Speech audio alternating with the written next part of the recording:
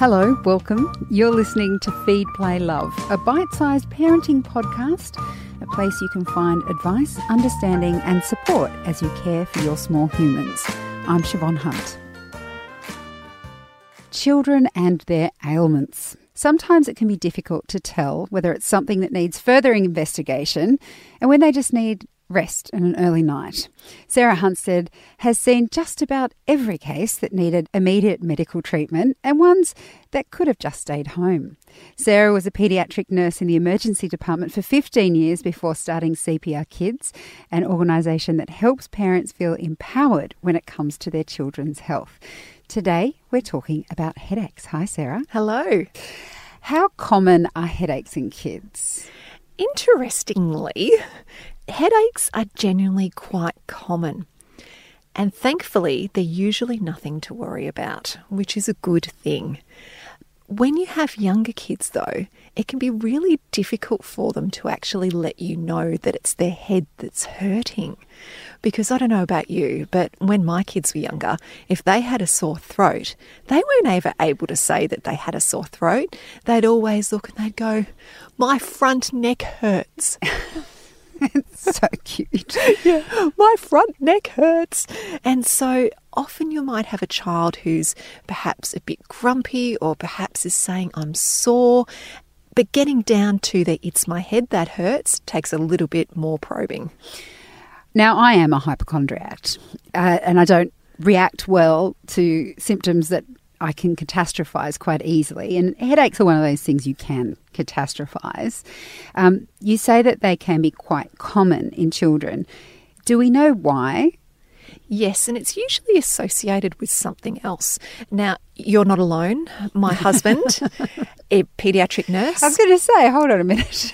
Yeah, no, he immediately goes to the worst possible outcome. Okay, he's my kind of human. Oh, yeah. No, one of the kids has a headache. Next thing, do you think they've got a brain tumour? No, darling husband, I do not. How about we think about the fact that they've been running around all day at school, their drink bottle is still full, they haven't had any water at all. Maybe we'll go to that one first. So rather than jumping to the worst conclusion. So some of the common causes are dehydration. So ask your child, have you had any water today? Or if your child, isn't verbal enough to do that yet, have a think about what have they had to drink. Is it dehydration? Lack of sleep. I don't know about you, but if I've slept terribly, my head feels pretty crappy the next day. It can be the same for them as well. Other things can be, certainly in the older children, things like stress can manifest in headache from neck tension and things like that. Certainly if they've got eye problems, so if your child is repeatedly complaining about headache, maybe it's that trigger. Not only do you need to go see a GP, but have a think about their eyes as well. Do they have any eye issues? And certainly another really common thing that causes headaches, just viruses like the common cold. I don't know about you, but I feel pretty crappy in my head when I've got a cold like that as well. And particularly with what's going around at the moment with all that influenza, you can guarantee you're going to end up with a cracker headache there. I said from someone who has the experience. No. Yes. Is it, I know you're not a GP, but in that instance, can we give them pain relief like paracetamol or ibuprofen? Yes, absolutely you can. If your child is in pain, it should never stop you giving them something for pain relief. The idea is that we're seeking the cause as well. So no matter what the cause of your child being in pain or what their pain is, please always give them some simple analgesia. That's absolutely fine. But then it's about investigating the why and finding out the why. And that's where your GP comes in. So particularly you need to go to the doctors if that headache isn't relieved by simple analgesia. If it's happening more often, or even if it's something that's you're really worrying you, your gut says, hang on a sec, this is not right for my child. There is something else going on here. By all means, you need to see your GP.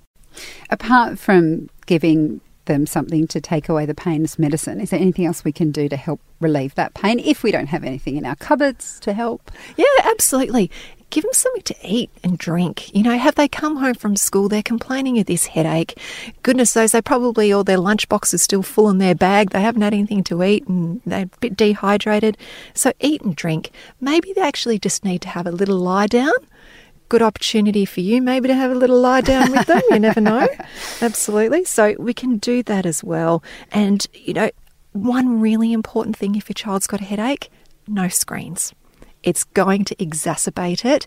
So ban those screens until that headache has gone. And you know what?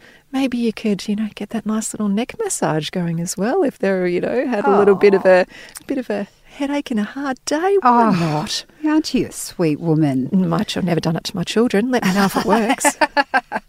Sarah, thank you so much for your time. Thank you. That's Sarah Hunsford from CPR Kids. CPR Kids have been doing first aid courses for a number of years now, but for the first time you'll be able to find them online. So we'll put the links in the notes of this episode. Feed, Play, Love is a babyology podcast produced by Debbie Ning and presented by me, Siobhan Hunt. We'd love to hear from you, so if you'd like to get in touch, email us at feedplaylove@theparentbrand.com.au. See you next time.